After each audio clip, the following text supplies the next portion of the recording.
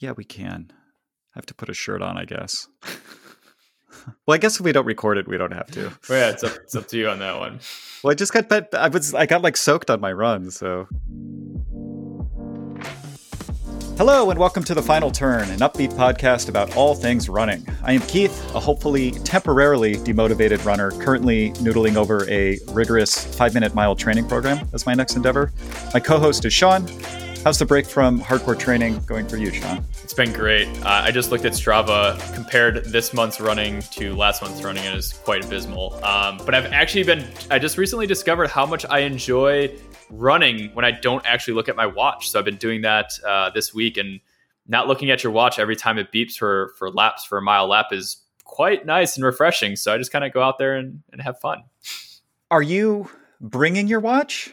Yeah. Okay. But like, I just don't look at it. It beeps and I'm just like, nope, we'll wait until the end. And I know generally how long I want to go out on a run, and I know all my routes. So I know how the distance, so I don't have to really look at it that much.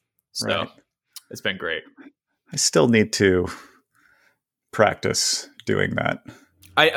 We'll talk about our topic here in a second, but I'm really curious about this sub 5-minute mile training plan of how that's working out. Yeah. Okay. All right. We'll get into it. All right. So today we're going to begin a multi-part series about some common workouts you see in many training programs. So we'll do an episode on long, slow distance runs, an episode on easy runs, an episode on trail running, and so forth. Today's episode is going to be all about mile repeats, which is a workout that is likely to be featured prominently in my training for the next little bit here. But before we get started on that, please rate and review us on whatever app you're using to listen to the show. It really helps spread the word about our little show here. You can send us feedback at The Final Turn Pod on Twitter or at thefinalturnpod@gmail.com. We're also on the web at thefinalturn.com. So note, the website doesn't have pod at the end, just thefinalturn.com. Okay, well, I guess one last order of business before we get fully started. Did you go for a run today? I did. I went out this morning and enjoyed a nice, just 8-mile run through the parks of San Francisco. And I got out before the rain, which I know it just stopped raining and sunshine just came out. But this is the 10 days of rain that San Francisco has a year. So I made sure to wake up a little bit early to beat it. I see you just came back from a run. So yeah, right. Yeah, our listeners can't see, but my hair is wet because I just got in. It's not raining right this minute, but it poured for the entirety of my run today. And I just did some loops around Dolores Park, 3 or 4. And yeah, Dolores Park is sort of interesting with everybody working from home. It's much more crowded generally. And so normally I did, I would say once every 2 weeks, I'll do a bunch of Dolores Park loops, but I haven't done it at all since the beginning of the pandemic because it's more crowded than usual. But yeah, the rain completely changed that equation. So it was, me and a couple other sort of hopeless looking people wandering around, soaking wet. But anyway, it was done. So I don't know. I forgot to check to see what day this is of my run streak. It's something in the 210s. It's like 210, I feel like, if I recall from last week. How long did you go today? Just a 5K? 3.5 or something. But the four loops give it a little bit of vertical. Oh yeah, there's some hills. Yeah, it's a nice park. Anyway, okay, so I am not an expert on mile repeats. I have done some workouts with miles, obviously, but I am not, I know this is a core part of lots of people, especially people who ran in high school or college, which you did both of. I did neither of. So yeah, what even is a mile repeat? Yeah, the beauty is it's in the name. So the workout typically just exists of doing more than 1 mile in repetitions. So typically, to break it down, the simplest way is you do a mile, you take some level of rest, you do another mile, take some rest, do another mile. And depending on the type of thing or the event that you're training for, be it a 5K, be it a sub 5-minute mile, be it a marathon, the speed that you take those mile repeats and the type of break and the length of the break really vary based off what you're really training for. But at its simplest form is just repetitive miles one after another. And for me, I would say it's the most challenging, daunting workout that I've ever done in my running career. And every time that I hear the word that hey, Keith, you want to go do mile repeats, or you asked me to, or we had to do them with our run club or in high school or whatever it may have been. I hated them every time. So, but yeah, the simplest form, just repetition on miles. Okay. And how many do you do? Yeah. So I'll go back to like when I was in high school, we did mile repeats both during cross country season and track. So cross country in high school is a 5K, and then track doesn't go past 2 miles typically on the track. And those would range between 4 and 6 mile repeats. So depending on what point in the training cycle you were at, kind of like your level, endurance level, and all these different pieces, we do between 4 and 6. Now, when I've done them with our running club, when you and I have done them, it's between like 5 and I've done up to 7 mile repeats in a workout, and that is very tiring. And that was 7 due to like I was training for a marathon, so it was a very different type of 7. It wasn't try to basically go all out on each one of them. It was take your marathon pace, subtract like 20 or 30 seconds, I believe, and then go after and do that 7 times with a very short break. Wow. Yeah, that's a tough workout. 30 seconds faster than marathon pace. 7 times. What were the rests for that? Do you remember? 200-meter jogs. Oof. Yeah, it was really rough. And that was the first time I've done mile repeats since high school. So when I left high school, graduated high school, I did graduate. I told myself I'm never doing, thank you. I told myself I was never going to do mile repeats again because I just hated them so much. And then I've gone several years without them.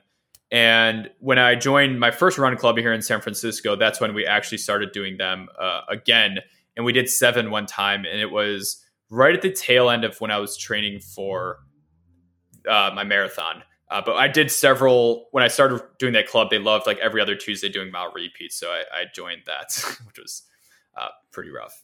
Yeah. I mean, I actually don't, I dislike, like if I had to rank like my least favorite track workouts, mile repeats are not, I don't hate them that much. I don't love any track workout. They're painful. Like the joy of track workouts are in like the moments after you finish your last interval. I mean, it's just like this feeling of elation. And if it was a good workout, like this really great sense of accomplishment. But yeah, for some reason, what I like about mile repeats is for me, a fast mile repeat is around, 5:40, 5:30. And, that's at any point, you're only 5 minutes and 30 seconds away from being done with that interval. And it's hard. I mean, you do have to push to get through it. But what I hate about 800s is, or anything faster than that, is that, I just feel like my body is like tearing apart. Like I can run faster than that, but it's just like, man, this just, it's like in a movie when they're, trying to get an engine or like, some sort of machine's about to break down. You see like the nuts and bolts like sort of wiggling as it's like getting to that threshold. Like that's how I feel at speeds faster than mile pace. And mile pace is, it's not comfortably fast. It's uncomfortably fast, but it's manageable in a way that doesn't feel like I'm damaging my body like some faster things do. And like maybe that's a function of me being 40 years old. But slightly, maybe. Yeah. Well, these things happen to all of us if we're lucky enough anyway. So I don't mind them that much.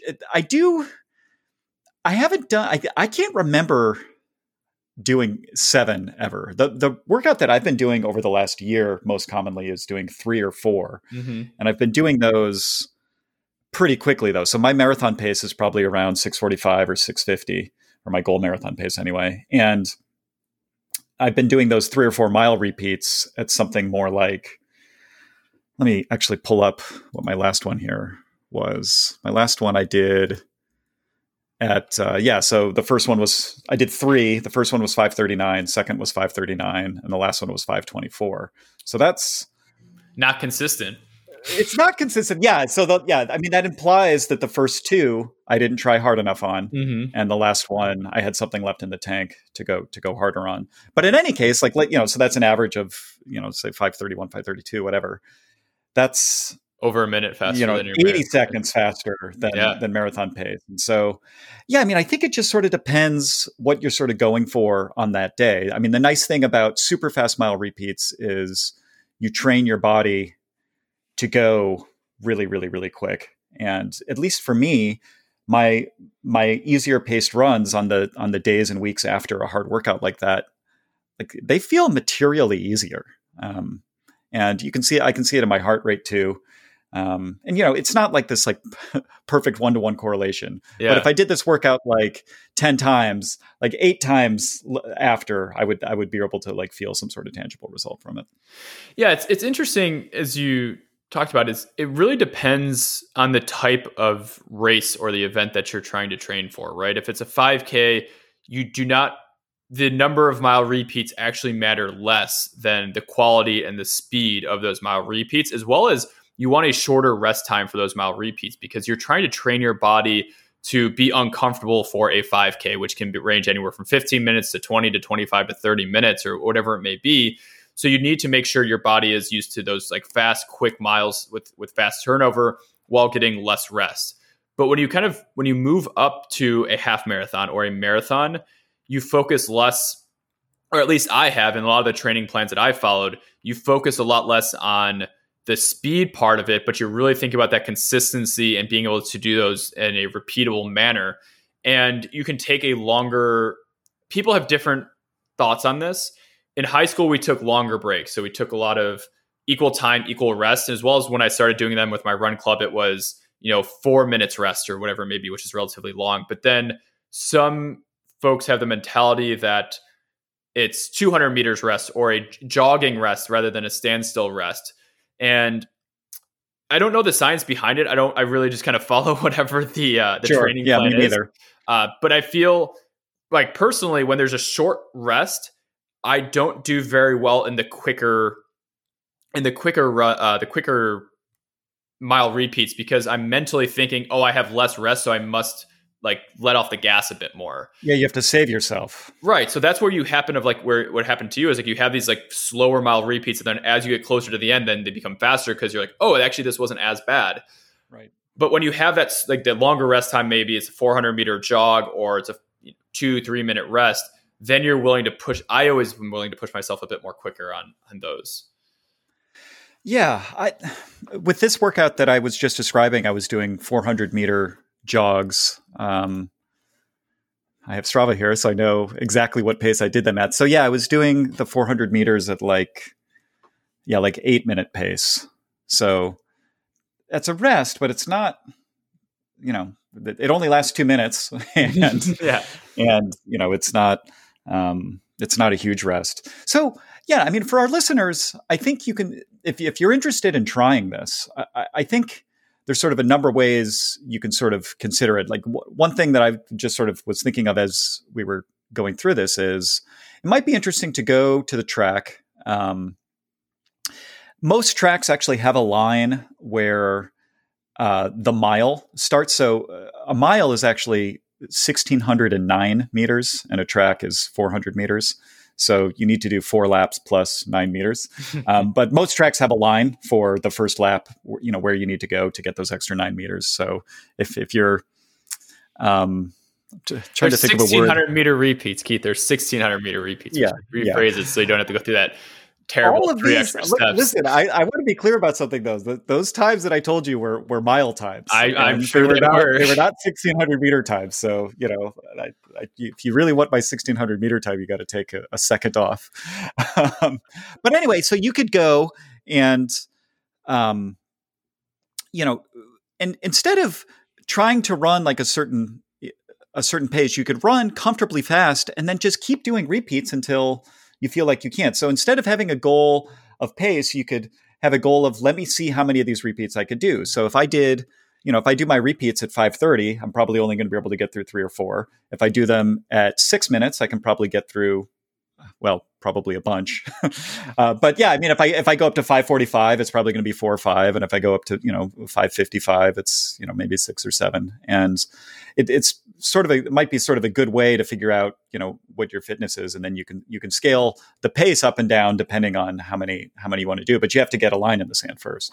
Yeah, exactly. I would say don't go out there cold. A lot of people, I've read where it's, hey, take your fastest mile time and add 30 seconds on each for each rep. But really, the first time you go out, or if you haven't done them in a long time, it's getting that baseline, right? It's consistency is more important than, I ran this first mile repeat, then the next 4 were 30 seconds slower each. And like, you're really not getting the benefit of the workout. You want that consistent turnover because, most races that you go after a marathon, you want that consistent, mile over mile pace. And ultimately, maybe you do want to do negative splits. That's always the goal, but you're not trying to do negative splits by like 30 seconds a mile or 2 minutes a mile. It's a little bit more. Yeah, a little more subtle than that.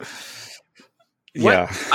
The other piece that's interesting is a lot of people do this on a track. It's very clear from a mental perspective that, hey, I have 1 more lap. I have 2 more laps.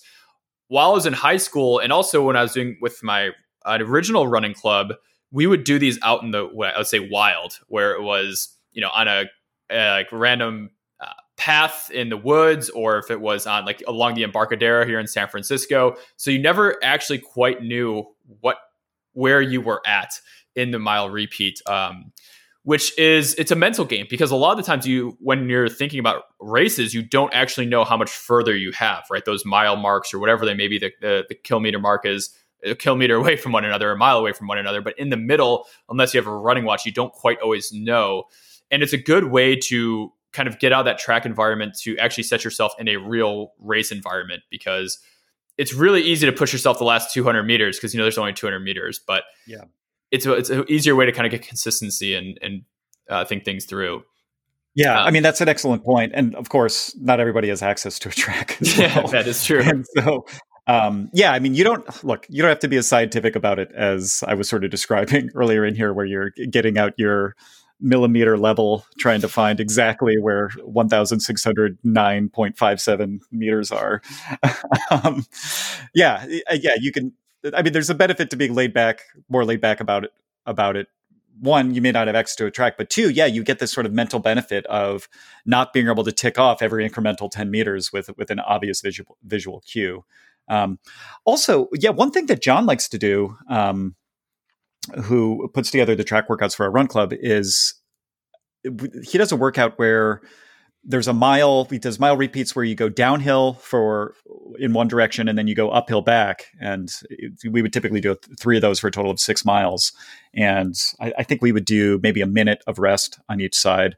But it's a good workout because you're still getting, the benefits of the mile repeats that we described earlier, but you're also getting a little bit of variance in the exact stimulus you're giving your body, which is a little bit closer to what most road races are like, where it's not just perfectly flat, making left turns. You get a little bit more variety. And man, that workout is brutal, especially that final uphill one. But it's good for you. I mean, it's good for you. Yeah, we used to, in high school, there's like this open meadow that we would always do like a lot of repeats in, be it mile repeats or 1,000 meter repeats. And it always started on this gradual uphill for like the first 600 meters. And that it was, and there's never really like it came back down because you did that loop, but by that time your legs were so kind of exhausted at the top of that 600 meters that you're like, now I can actually move my legs and have turnover. But it's very helpful, especially again when you're thinking about non-track races, when you're thinking about a road race or you're thinking about any trail run or whatever it may be. It's super helpful. It's good to have that variation and whatnot in it.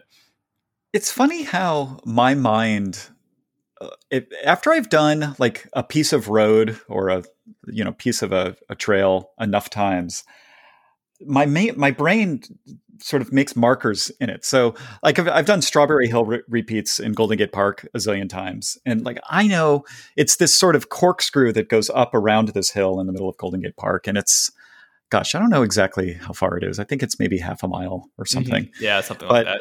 I know every contour of that trail. Like I know, like, okay, yeah, we're going to go up for about 50 meters, and we're going to go down for 20, and then up, and then that's going to be flat for a minute, and then now we're getting close to the summit, and but yeah, I mean, I imagine with this whatever that course you were doing in high school was, yeah, it Same exact becomes. thing. Yeah, I mean, you could draw it out like probably pixel perfect. Yeah, the brain is sort of interesting. Yeah, one of my favorite mile repeat stories was back when I was in the running club here in SF. We were doing mile repeats out on the Embarcadero. So this is a very like just long stretch that kind of wraps around the city, and it's a beautiful run. And we decided to do mile repeats in a different part of the Embarcadero, which I was really upset with because I knew the other path that we did, I knew exactly like every single pier is like, okay, you have like, you just hit 250 meters, all these things, right? You do that same exact the light post path. here. There's a whatever there. Yeah. And there's this person that joined us from like out of town. Everyone's like, oh, I hear this guy is like, really, really fast. And they're like, Shawn, he's going to like, challenge you or whatever. And, I'm a very, I'm sure everyone can understand from listening to the podcast, I'm a quite competitive person. Keith and I both are. But I was having some dire knee pain. I was battling this knee issue for 6 months. Like, go figure. I've run on injury all the time. But I just like and it was really hard because I was like, oh, if it was the normal path, like I would have known how to just kind of get him every time. Yeah. But it was like this time where you lost your home court advantage. I lost my home court advantage, but luckily I beat him on all 5. I was very proud of that. But it was good. Much faster than I was anticipating running that day. But it was fine. I wonder if he has like a story that he tells his friends about the time that he was shamed and lost all 5 mile routine after being built up as this like hero champion. Well, he was boasting that like back in his 20s, he was like the number 1 runner in like the Nordic or something like that. Like he was on the national team or something. So I was like, okay, like I don't know what that means, but this sounds like there's a little bit of a challenge here. So it's a fun little competitive battle for sure. I did this mile repeat workout with, I think I mentioned these guys on another podcast. I can't remember if it was the last one or the one before that, but there was this group called Run and Chug, and we did these mile repeats. And there was this guy who, to be fair, he was in his mid-20s, but he had to be 40 pounds overweight. And he was talking about before the workout, he was saying like, oh, it's been a while since he did mile times, but he used to run like a 4:30 in college. And I was like looking at this guy, I was like, you ran a 4:30? Like it just didn't look like a thing that would happen. But yeah, we went out and did the repeats, and he was so fast. I mean, I don't know what that's going to do to his joints. Like he still had the musculature and like whatever, the like mechanical strength to like brute force his body through. Yeah. I mean, he wasn't running 4:30s, but he was running 5:30, I think.